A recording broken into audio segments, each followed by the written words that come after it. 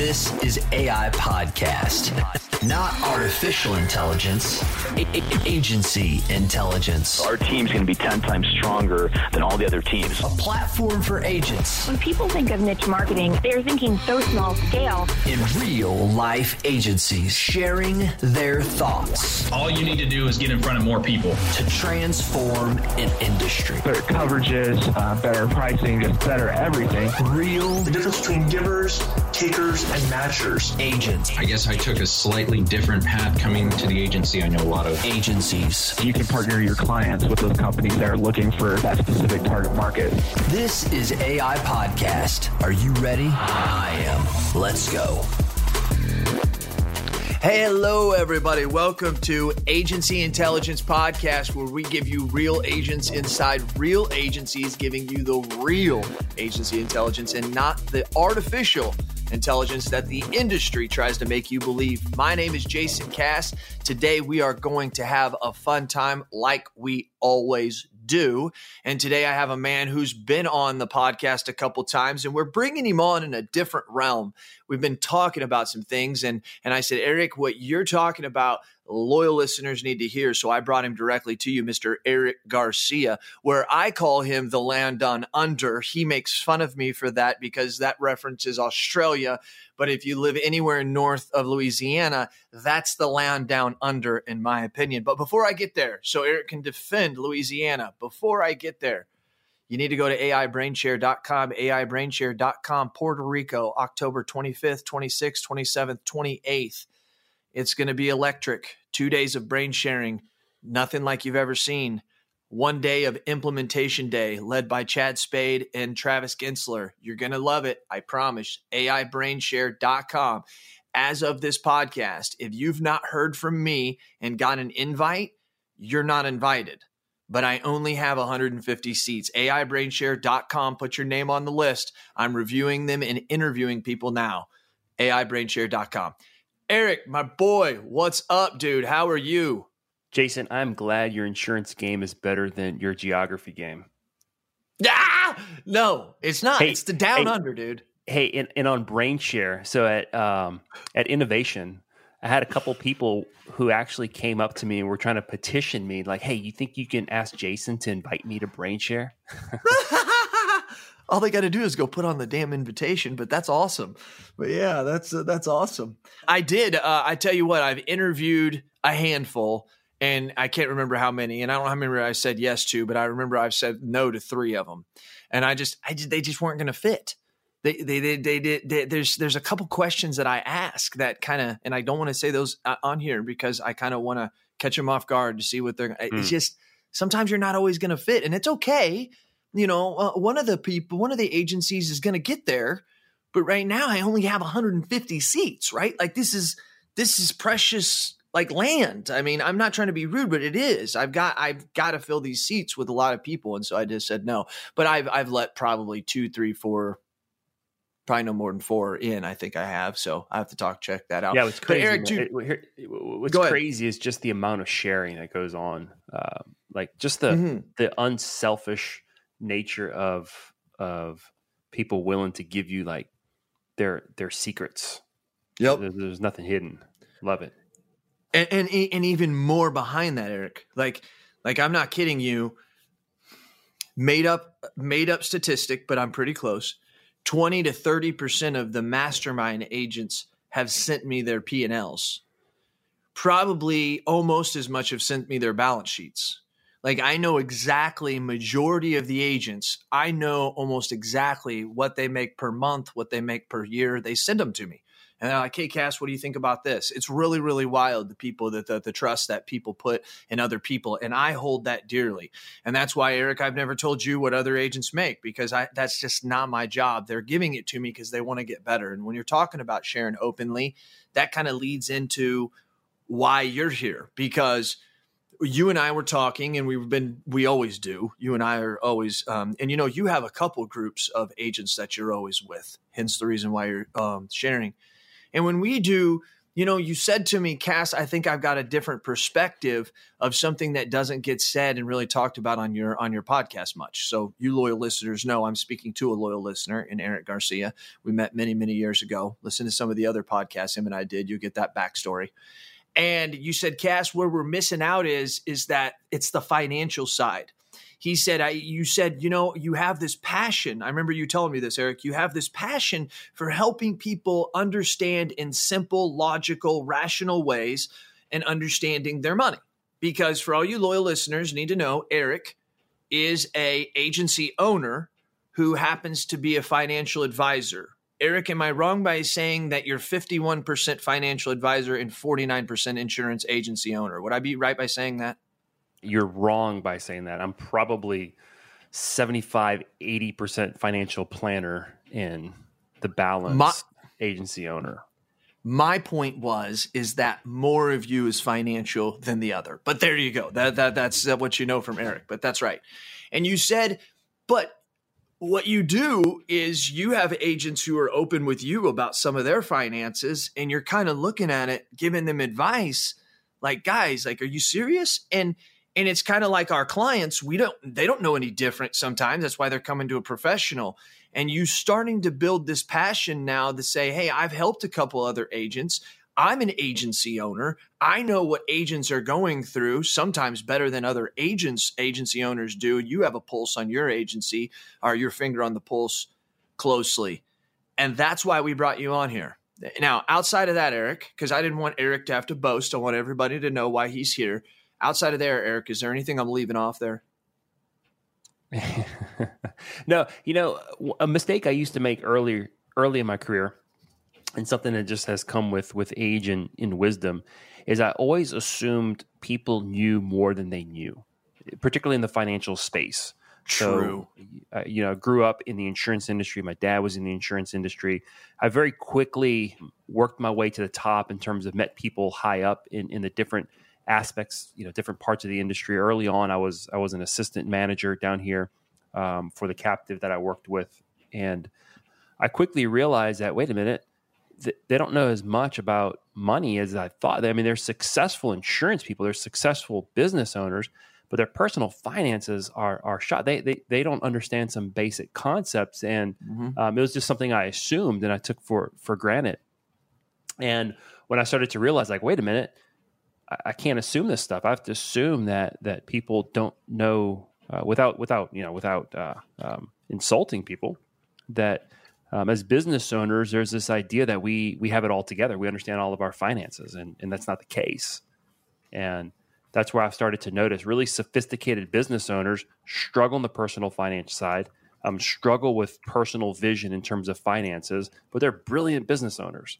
Mm-hmm. And that's something that I've noticed and I've really enjoyed working with those individuals. Yes, and I would say I'm one of those people. I mean, I'm being serious because I am not the best with money, and it's not that I'm bad with it. I just don't know what to do. Here's what I'm not great at making my money work for me. That's the best way that I can say it. The bills in my house, Eric, my wife takes care of them all. I make the money. I know my loyal listeners know this. I haven't deposited a check in my personal account forever. Right? It just goes directly into my wife's account. She pays all the bills. We noticed about 20 years ago that when she paid all the bills, we had money, right? It was just that way.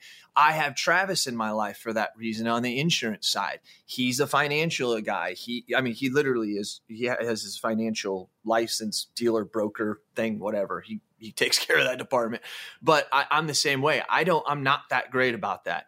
And if I didn't have someone like Travis, I would be leaning on someone. And when I'm leaning on Edward Jones, which is a good place, doesn't it make sense that if you have the same tools, but actually have the knowledge of what it's like to work in my business, so that makes more sense. Back. Let's take a step back because you brought something up that's really interesting. And I want to be careful not to, you bring up, come on. In the financial space, right? We have terms that get thrown around all the time: financial advisor, financial planner. There's actually a lot of crazy things happening right now in my space on the financial side from a regulatory and industry standpoint. So the term financial advisor, in July, that term is actually going to be starting to be phased out from a regulatory standpoint, because financial advisor implies that you sell advice, that you get paid for selling advice. So a lot of financial advisors, quote unquote, get paid commissions. They sell mutual funds, commission products, variable annuities, and such. And then you have financial advisors that are that get paid fees. So it could be assets under management, right? I manage your money. I get paid a certain percentage for that. Or I just sell you my knowledge, right? I give you come to me for financial planning, and I put together a financial plan. So that's a differentiating factor that and not all financial advisors. You charge a fee for that. Would that be right? That last part, like you're going to put together a plan, and am I right? Yeah. So I work with several clients right now that I do no investments for, I do no product for. It's purely I am helping them put together a financial plan, which could involve anywhere from putting a plan to get out of debt, to putting together a retirement plan, to reviewing all their benefits at their jobs, reviewing their 401ks that I can't directly manage. Yeah, you're not getting commission or anything. What I'm saying is for this type of service, you're charging a separate fee. That's right. Yeah. So okay. All right. Just want to make sure. Those are two classifications. I think that's something that's important to understand. Not that someone who is not a fee-based advisor is bad. I think there's bad advisors across the board. There's dishonest people regardless of the licenses that they hold. But for example, I have my CFP designation, Certified Financial Planner designation. That's one of the, I would say, the gold standards of designations in the financial space. It basically means that I've done I've taken a lot of classes and a lot of courses on all aspects of the financial planning space, not just retirement planning, not just investment management. And when a client engages me, whether it's in an investment advisory account or financial planning, I actually have a fiduciary obligation, responsibility to them to give them advice that's in their best interest.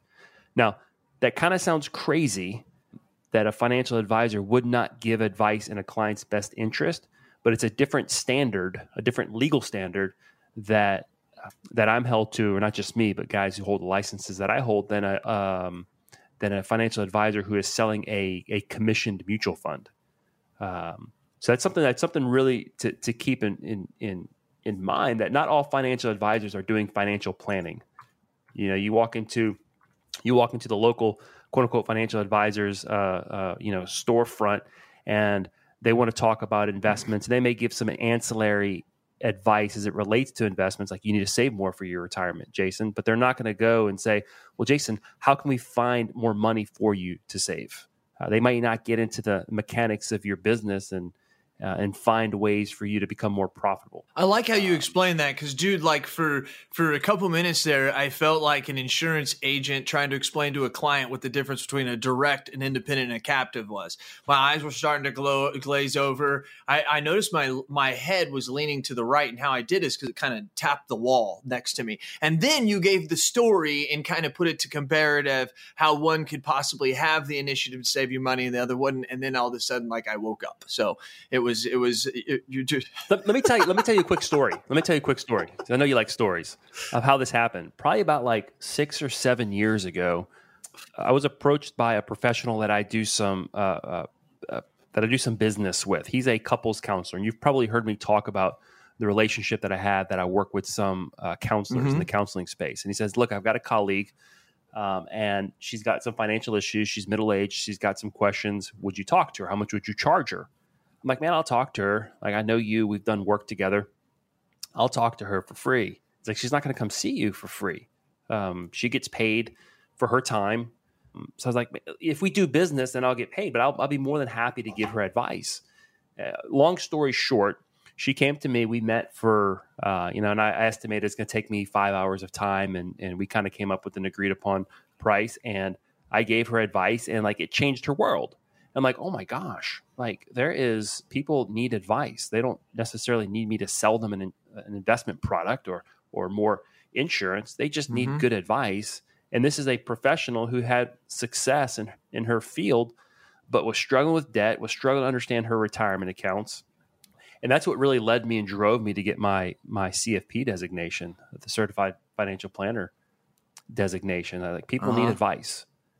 Google can't do it all. Google can't do it all. And here's the thing. Finances are nuanced. right? You know, I posted a poll the other day in the mastermind group, and it was about a couple different podcasts I was doing. One of them is why I disagree with Dave Ramsey on investing. So you're gonna have to wait for that one. But Dave Ramsey does a lot of good things, but you can't give financial advice at such a high level to millions and millions and millions of people and expect it to be the same, right? Your situation is dramatically different than the guy who makes $60,000 who just got out of debt. So how is the advice going to be the same? So financial advice is very nuanced, and you're going to respond differently to the same advice than someone else might. So my job as a planner is, how are you going to, if my job is to get you to where you want to get, your whatever that goal is, right? Whatever your vision for your life is financially, and my job is to get you there. You pay me to get you there. Then I have to be able to give you that advice in a way that you can consume it and digest it. So I can imagine that you're probably going to you're going to lose a lot of financial people, right? Like a lot of people in your profession are probably not dealing with this change very well. Yeah, there's a big change in the industry where what we're seeing is from an investment standpoint. So most people think of financial advisors like that's the investment guy, and that's a very small part. I would say from a revenue standpoint, it's a large part of the revenue that comes into my practice.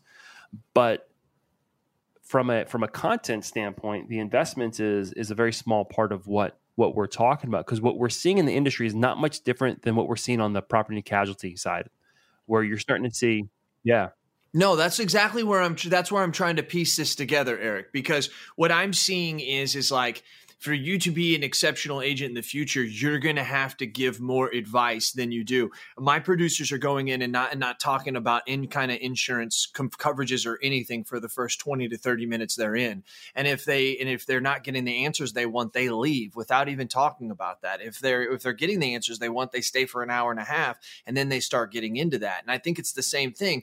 These agents who have a problem giving a consultative role and understanding that their advice is what is important and not necessarily the product itself.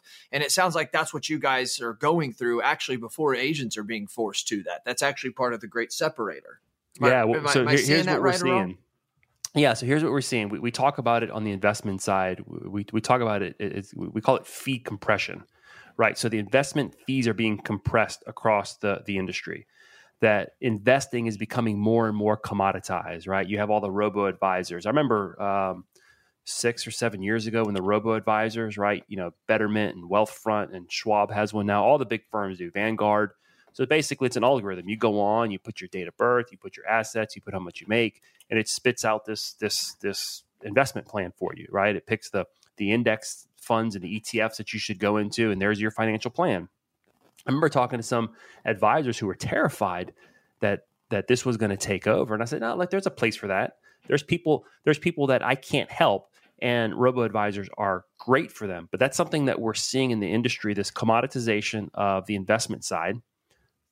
And the advisors that are going to succeed are the ones who understand that user experience, right? Well, they're pretty slick. I mean, those tools are really slick. So how can I incorporate that, but yet still know my client, know them personally, and give them advice and that nuanced advice that they need that's super specific to them?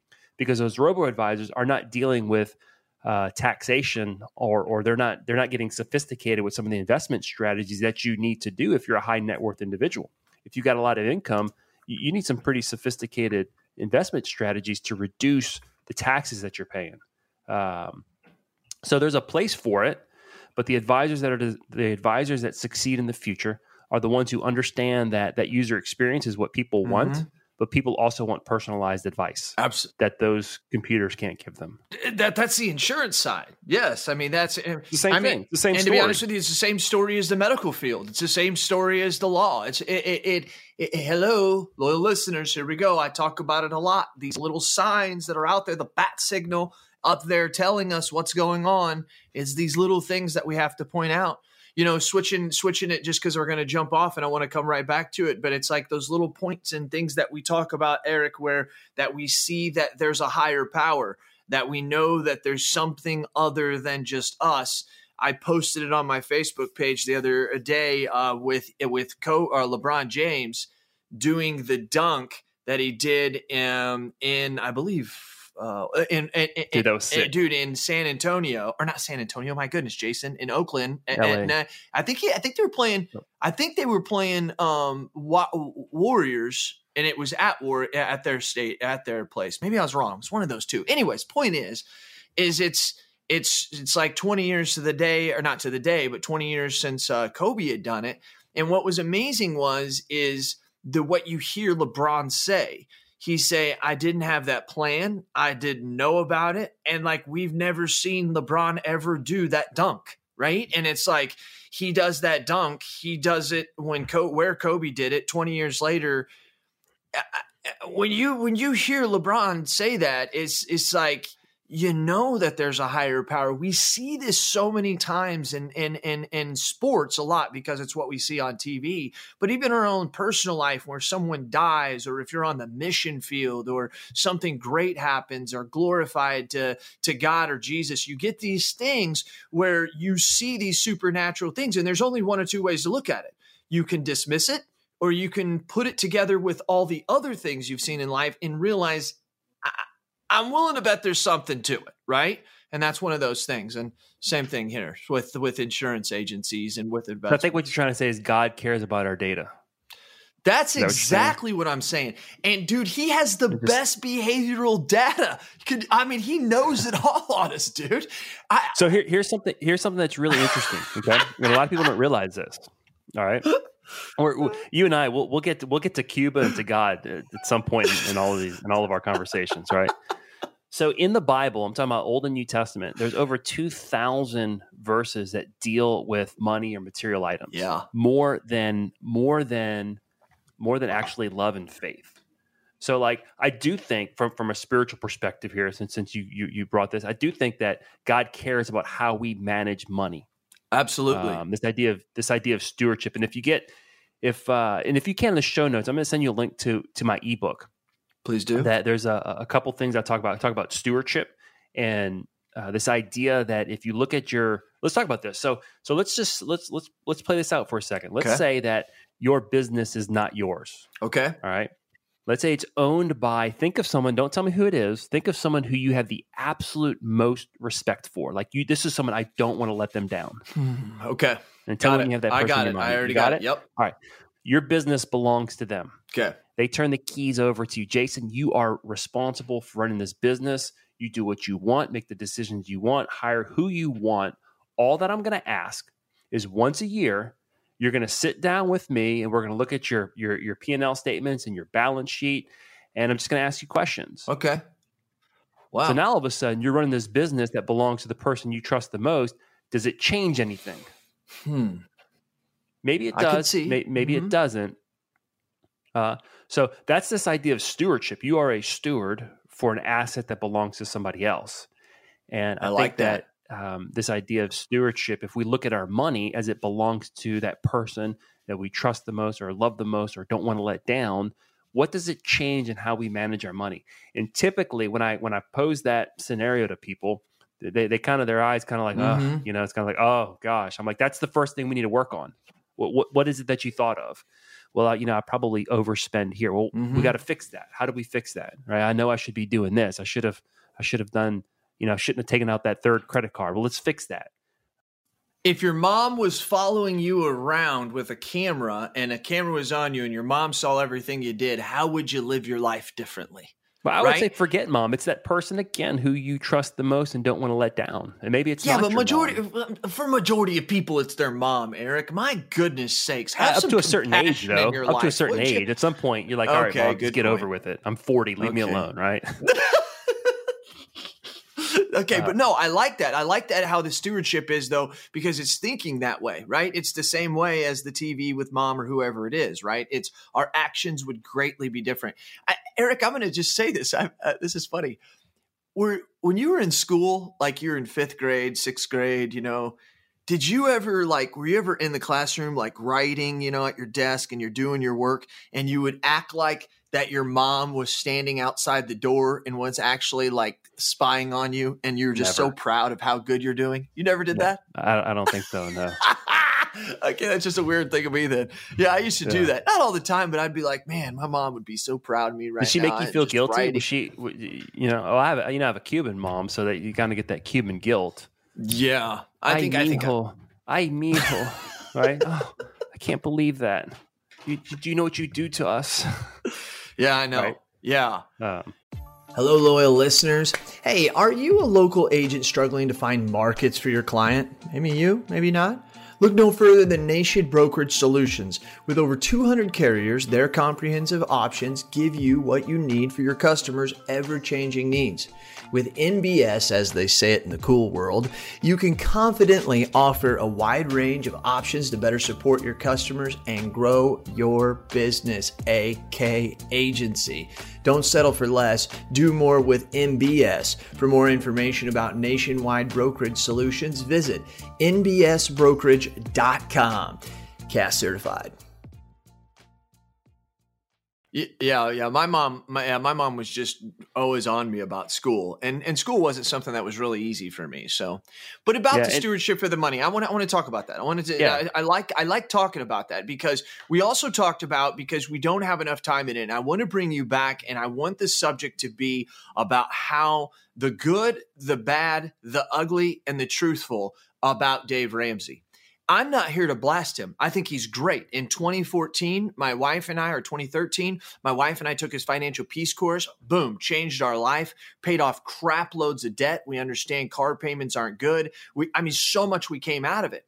But I also realized that there was some issues that I thought to myself, like, man, he's given some advice to people that if they don't follow it to the T. So I don't want to go on with that, but I want you to come back very soon here, and let's do something on that, because I think I want the loyal listeners to hear me right now. It will not be a bash to Dave Ramsey. It will not be. I just think that there's some discussions that I think people have in society in their own little pockets that need to be brought out to the world. A lot of our listeners, Eric, are ELP agents, right? Yeah. So I want them to understand that we're coming from an unbiased, truthful way.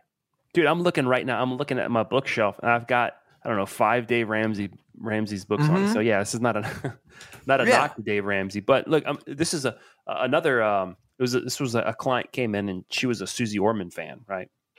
And she comes in, and I was talking to her about something. She goes, "Well, I saw this on Susie Orman." I said, "Well," and I kind of combated it and explained why I disagree with it, and then brought up Susie Orman again. So finally, I stopped and I said, "Hey, look. If you think the advice that Susie Orman is giving to the masses applies to you and your husband making over $200,000 a year, then follow what she says. But if you think that your situation deserves personal advice, then listen to me." And then she just kind of makes total sense. That's like money, dude. You weren't being rude. You were being truthful.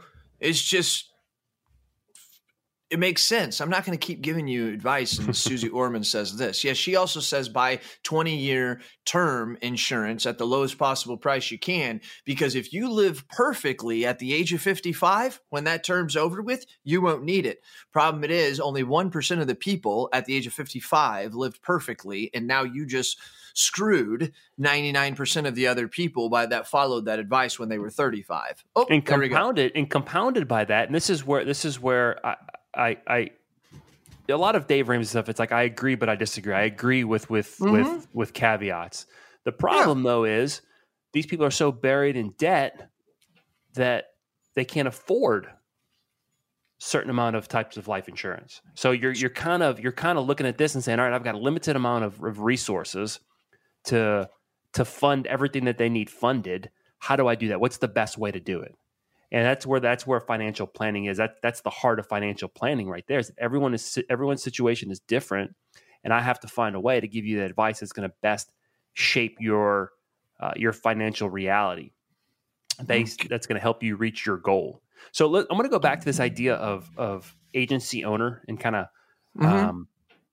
we kind of started down this path and got distracted. But when I look at particularly business owners in this context, we can stick with agency owners, but this is true of any business owner, is our businesses make up the majority of our net worth. So if you were to look at our personal balance statements, our business is the majority of our net worth.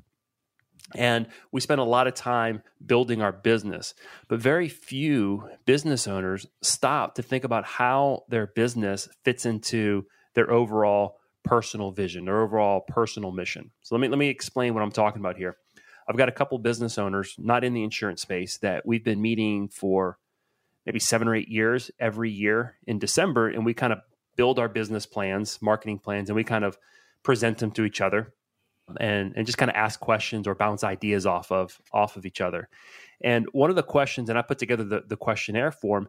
And before we talk about like, what's your vision for your business, I put on there, what's your personal vision for life?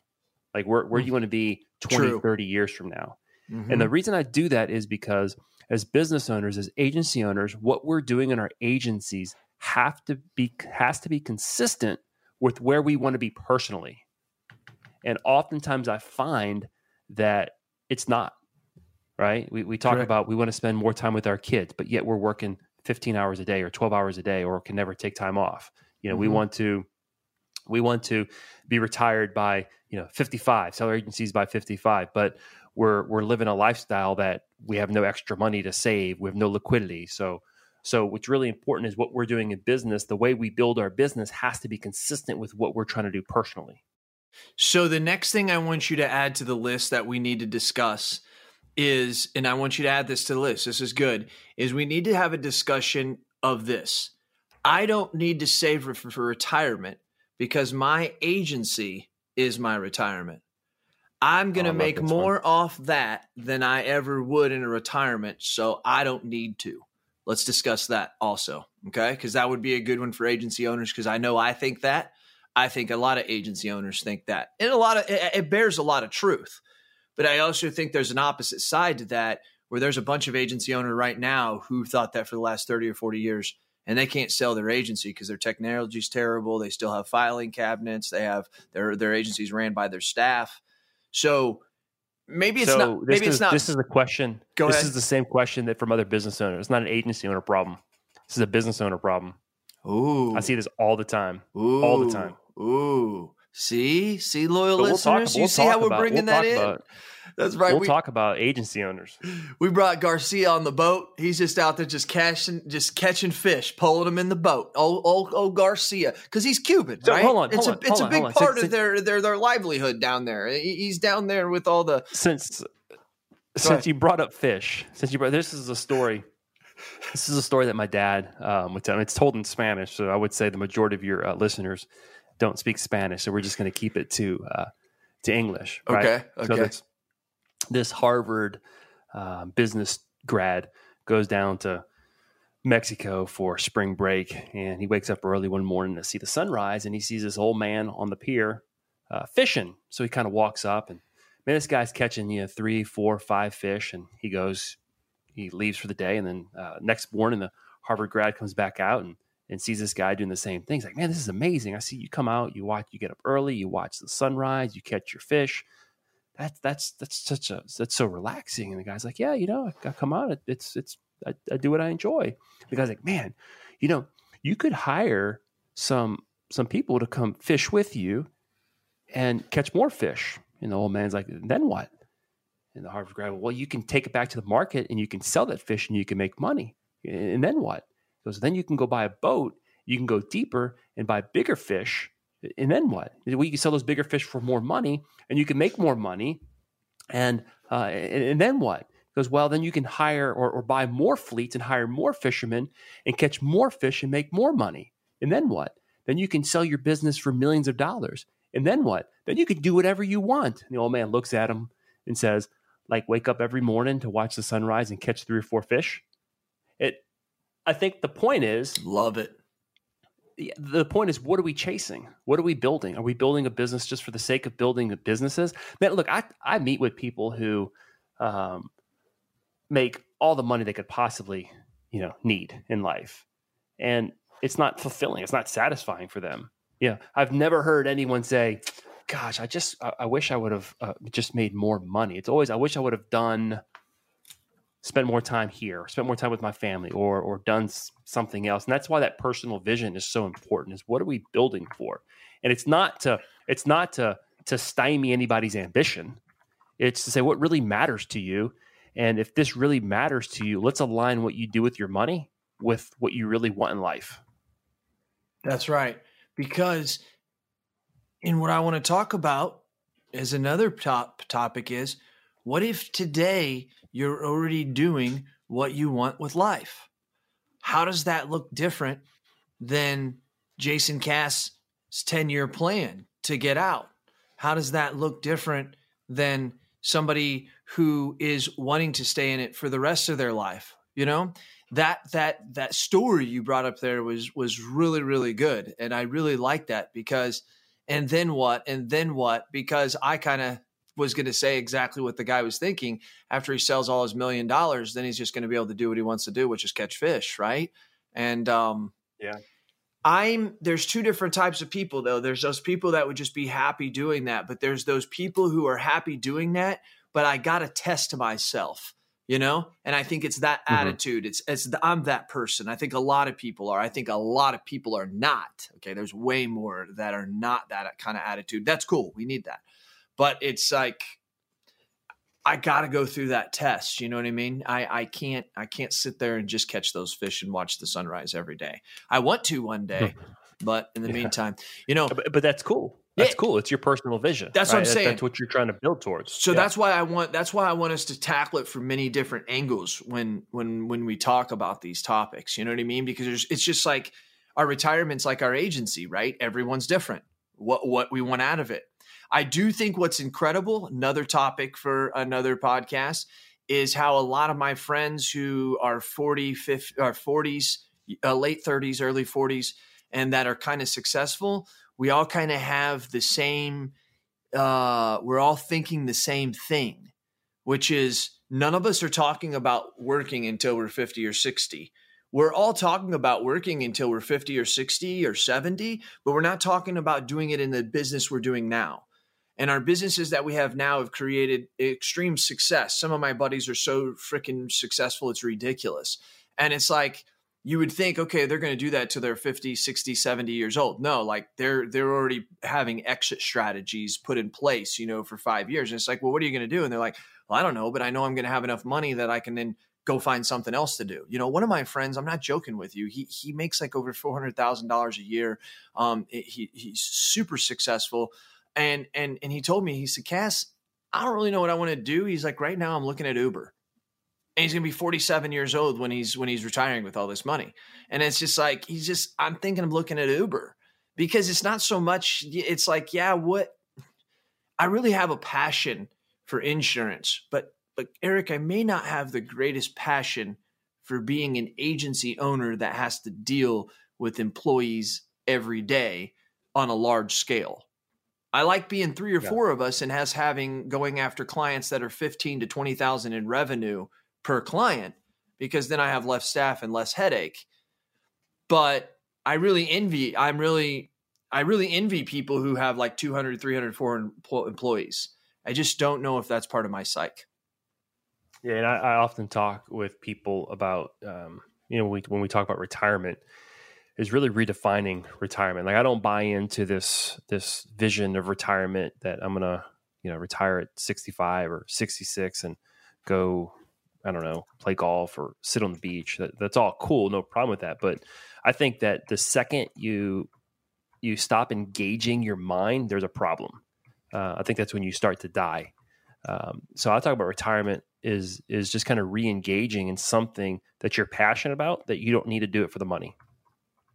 Yes. So it could be, hey, Uber driving, you know what? That would actually be kind of fun. Like drive people around and you get to meet a bunch of people and talk about their experiences. And, you get a little cash or a little, it's a gig. That's a gig right there. Just side note. Yeah. That's a gig. That's the gig economy right there, Jason. Oh, Uber. Dude, I didn't know what you're talking about. I think so many people didn't know, Eric. I'm serious. Because I was like, I don't know what gig means. How many of you guys, if somebody says to you, how do you make money in the GIG, all capitalized, gig, all one gig? How do you make money in the gig economy? 50% of you right now are going, Cass, are you serious? You didn't freaking know that? The other 50% are going, Cass, I'm with you. Okay, because I didn't know man, that. This goes back. This goes back to what I said earlier. I just assume people know more than they do. Jason, I don't know if they teach you up in Illinois, but it's your side hustle, man. It's your side hustle. Yeah, it's my side hustle. And I didn't think for a minute that we were going to start trying to compare cultures, and because your culture based on food and other things is great, but when we start talking about dialect and the way we talk versus here in Illinois versus the land down under. Down there, I don't care. I'm going to keep saying because it is down under to me. Yeah. But anyways, and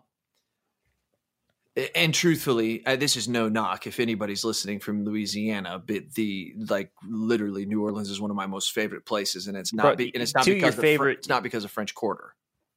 2 of your favorite mastermind members are down in New Orleans, so stop. Chad Toops, Well, I'm not going to make you say that publicly, but we know it's true. We know it's George Toops, he believes in that football. He's all about that football down there. But anyways, man, I tell you what, that guy cracks me up, dude. He literally, I can't make my brain shares on the weekends because of Chad Toops and all you Southerners, not all of you Southerners, but most of the Southerners, because you guys have college football you have to watch. And the one time I decided to have it in Vegas on a weekend, like half of you guys didn't come. And I think you did, but other people didn't. And they're like, man, it's college football time, dude. I'm sorry, I don't miss that day. And it's like, holy crap. I'm sorry. It's not just us. I think the Utah contingency was watching BYU versus Wisconsin, I think maybe. That's the first time I actually met Wes and I think Nick Lorenzantine. They were watching that game. I had no idea who they were. Yeah. But a lot of times people don't know who Wes is, but then you look at that manly beard that he uses wolf blood as oil to caress. So it's fantastic. Eric, here's what I'm going to do. What's up? Go ahead. No, you go ahead. No, I want to kind of wrap this up. This is your show, man. No, I want to kind of wrap this up, and I want to, and before I do, I want to hear what you have to say. But so go ahead. Yeah, I wanted to share something, and this kind of goes back to, I think, a question. I think we either talked about it earlier in the show or right before we went on about this idea of how I view the agency as a planner, as an advisor. Yeah, and I had early in owning the agency, I had an issue with a business partner, and I was having dinner with a good friend of mine who's a tax attorney, and I was kind of lamenting to him my struggles, and he gave me some advice that's really changed how I view things. And he said, hey, you got to understand that there's 2 ways that you make money. And I kind of looked at him, and he goes, 1, as an employee, you make money as an employee, and then 2, you make money as an owner. And you have to be able to separate those 2 when you make decisions. So as an employee, you show up to work, you trade your skill, your labor, your time for compensation. So as a business owner, and I put your business owner hat on, you have to pay Eric, the employee, or my business partner, the employee, what they're worth in terms of what the job that they're doing. What would you pay any other employee to do that work? Right. All right. And then as an owner, you make money by profit, by growth in the business. You have an asset that earns or that grows in value as the business grows. And the problem was we were paying ourselves as owners too much and robbing the business of cash that it needed to hire employees to do the work that we weren't doing. So we were absorbing resources from the business. If that makes sense. Very well said. And so now I kind of this business owner hat, and this goes back to one other thing that ties to something a college professor told me. It's an entrepreneur class that I took. He said there's 3 ways to make money. Number 1 is you show up and you work for it. You exchange your labor, your skill, your time for compensation. Most of us do that, right? All your staff do that, okay?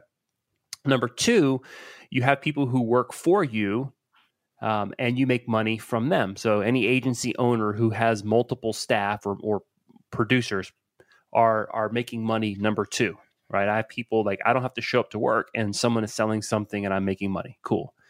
He goes, but true wealth is built the 3rd way, and the 3rd way is your capital is making money for you, right? So something I own is earning money for me on its own without me having to work. Now, as agency owners, we're somewhere between 2 and 3.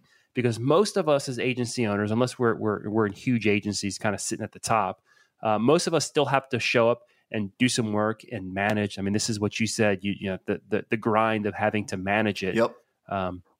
Is tough, but true wealth is built when our capital or our money is working for us. So think of the investor who, I'm going to write you a check for $50,000 or $100,000, and I'm going to walk away, and other people, my money is working for me. And as an agency owner, I kind of look at my business kind of that way. Like, I want to be able to, my business to operate and make money off of dividends or off of distributions or off of profit, not based off of any work that I'm doing. And that's kind of what I'm building towards, hopefully at some point in the future.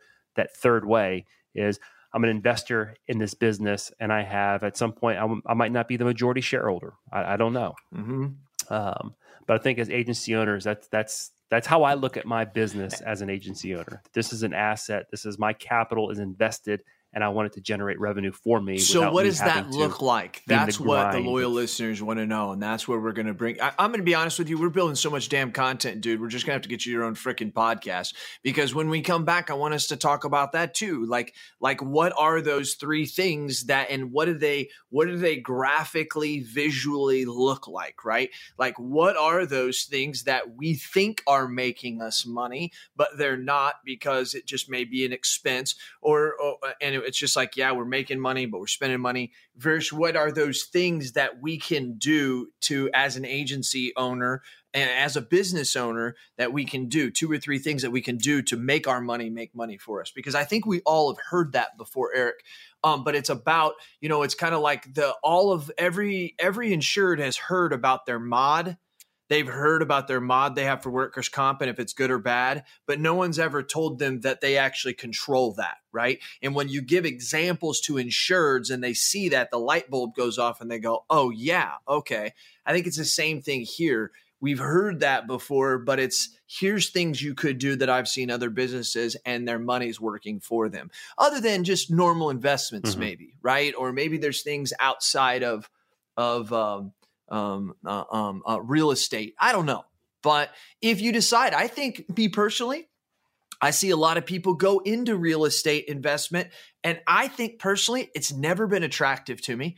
It seems like a lot of work. There's a lot of maintenance. There's a lot of headache. And I just don't know many people who own real estate that are really making it good. Are you describing real estate investors or agency owners? Well, kind of both, right? It sounded like it looks like you just defined and it kind of is, right? Real estate investors, if that's what you're doing, right, you're pretty good at it. I will just say, because I know Christopher Cook as an independent insurance agent, people don't know, he behind the scenes is he has a lot of investment property and a lot of things, and I think he embodies that number 3 that you were talking about. But also he just doesn't do it. I think, he does it to make money. He really has a thrill thing for this and what he does. But anyways, those type of things. What are those things that maybe you, Chris Cook, Chris Paradiso, some of these other people know that we can bring that in? I think that should be a topic. Yeah, when you said Chris Cook, the first thing that popped into my mind, shit. or Christopher, I'm sorry, Christopher Cook. I was going to say, go. Yep. You corrected yourself. Freddie.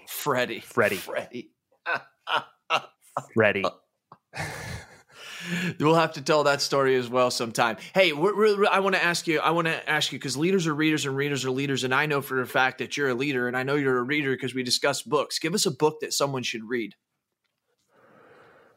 Oh man, I'm kind of on a reading hiatus, man. That's okay. I've been consuming too much content. I would say probably a good book for someone to read. I'm going to say the first one that popped into my mind was Traction. I'm reading it right now. It's the exact book I'm reading. Traction, but it's not an easy. I mean, it's you got to read it and be willing to work. That's the problem with that book. Yep. And that's probably why I'm on a reading hiatus, because all the books I read are work, and I never get a chance to So rest. My loyal listeners have heard me say it before, but just go read this book because it's not real long and it's not about insurance. I say it all the time. I love the book, dude. I've read it twice, and I always butcher the name. Adrift, 76 Days Lost at Sea. Adrift, 76 Days Lost at Sea. Long story short, guys tries to go from Europe over to the Caribbean on his own in his own little sailing boat. And literally on the first night, shit goes wrong. And it's 76 days lost at sea. It's an awesome book. It teaches you about, no, it's not. It teaches you, it's one of those you just want to keep reading because you want to see how the guy gets through the next day. And the things that he does for survival makes you realize like you can put yourself in that situation. And yeah, it's a really good book. So you need to read it. The title kind of spoils it, right? So he gets at least a day 76. Yeah, 76 days. That's what I'm saying. So see, it's not so much about the event. It's not so much about the ending. It's about what he's going through in survival, right? This isn't about retirement and knowing retirement. This is about what we're doing in between that. And it's a good book. It's a really good book. It's eye-opening. So anyways, and to know that the truth is the guy who, it's not a record, but the longest person, he says it in there. This isn't exact, but I'm pretty damn close. It's like 129 days. Somebody by themselves in a freaking dinghy was out in the middle of the ocean for 120 some days, dude. That's over 4 months, dude. Like I just can't fathom it. And then when you see what this gentleman goes through, you really can't fathom it. You don't know how you'd last a week. And it's amazing what we can do. Yeah. And it's survival. So it's something that takes you off business. You know what I mean? Actually is enjoyable to read. But it's hard for you to read because you've got so much stuff going on. You have a lot of great food and restaurants to go out to. We've got a beautiful wife. Here we go. I'm going to leave you with one book. Okay. And the reason I thought about it, you said it takes your mind off of insurance. Yeah. So every year I go on a silent retreat. So I'm actually leaving tomorrow for my silent retreat, and it is phenomenal. So it's it's in Convent, Louisiana, right on the Mississippi River, right across from, or it's in an area that they used to be called the German Coast. So there's a lot of plantations in this area. And back in oh my God, I can't remember the year. It was the largest slave uprising in the U.S. called American Uprising is the name of the book. Okay. And it is a really American Uprising, the untold story of the largest slave revolt. It's a great book. What's the name of it? 1811. American Uprising, the untold story of America's largest slave revolt. And what's cool, and the reason I thought about it is because where I go on my retreat is it's like a couple miles away from where it happened. Wow. So it's pretty cool. That is really cool. Yeah. Okay, cool. That'll be a book I actually get to read. I'm reading one, and it's going to be kind of exciting. I don't want to tell anybody what it is right now, other than Traction. I'm always reading like 2 or 3 books, but I'm reading one right now. And I've met a famous guy, and he's told me he'd come on the podcast if I read one of his books and then interviewed him on it. And so I just got it yesterday. It's going to take me a while. It's like 400 pages long, but it's going to be so awesome. And then I'm going to get this guy on. So I'm really excited for that. I would say he probably won't be on until May or June, but it's a project that I'm working on. This is my side hustle, my gig. Hey, Eric Garcia, thank you very much, buddy, for coming on, dude. And you're going to be back many times. Thank you very much. Because I think we came up with 4 or 5 subjects. And hey, anybody out there, Jason at agency-intelligence.com, Jason at agency-intelligence.com. Be sure to send me an email if there's any other topics that you think that would be beneficial to finding out about financial success. Keep in mind that also some of the times that the beauty of these podcasts, guys, is that sometimes when you're talking to clients about things, it's not so much about what I'm saying, but listen to this financial advisor who's talking about this and using little clips of some of the stuff that Eric says. So I think that that's really, really vital. I take clips of my podcast all the time and send it to my staff because I don't expect them to go through the brutal agony of having to deal with me for 8 hours and also having to listen to my podcast. But I do take clips out of it. So always remember that's important.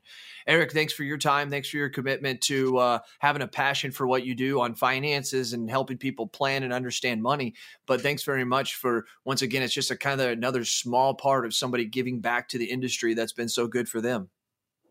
Yeah. Thanks for having me, Jason. Appreciate it. No problem. We're going to hear from him again, loyal listeners. Be sure to tell us what you think and about this, because we here at Agency Intelligence are trying to give you the real agents inside real agencies, just like Eric down there in NOLA.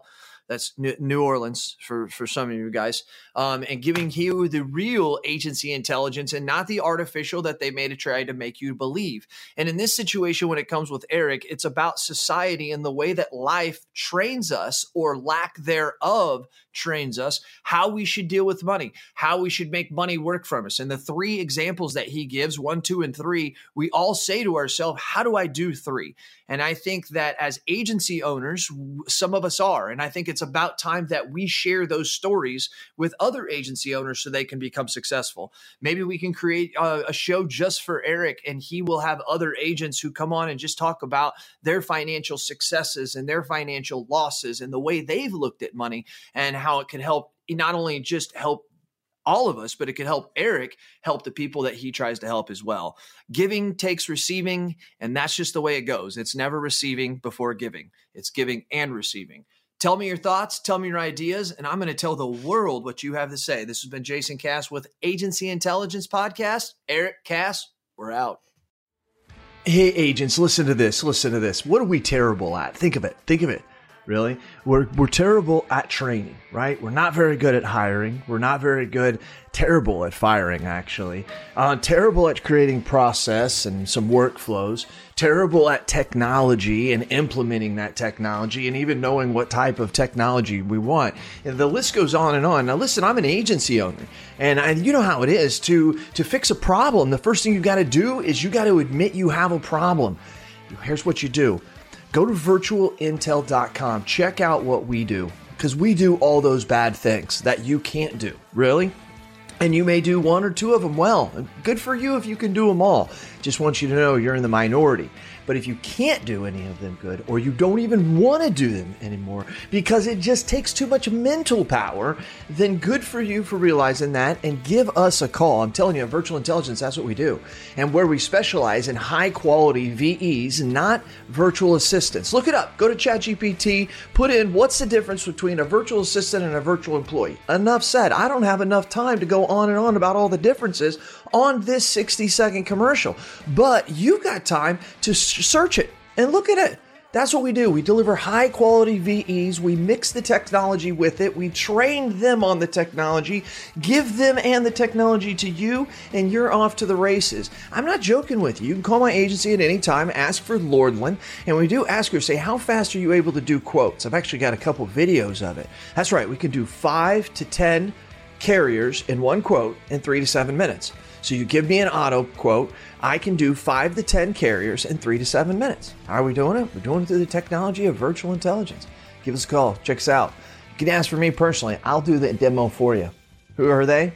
Cass certified.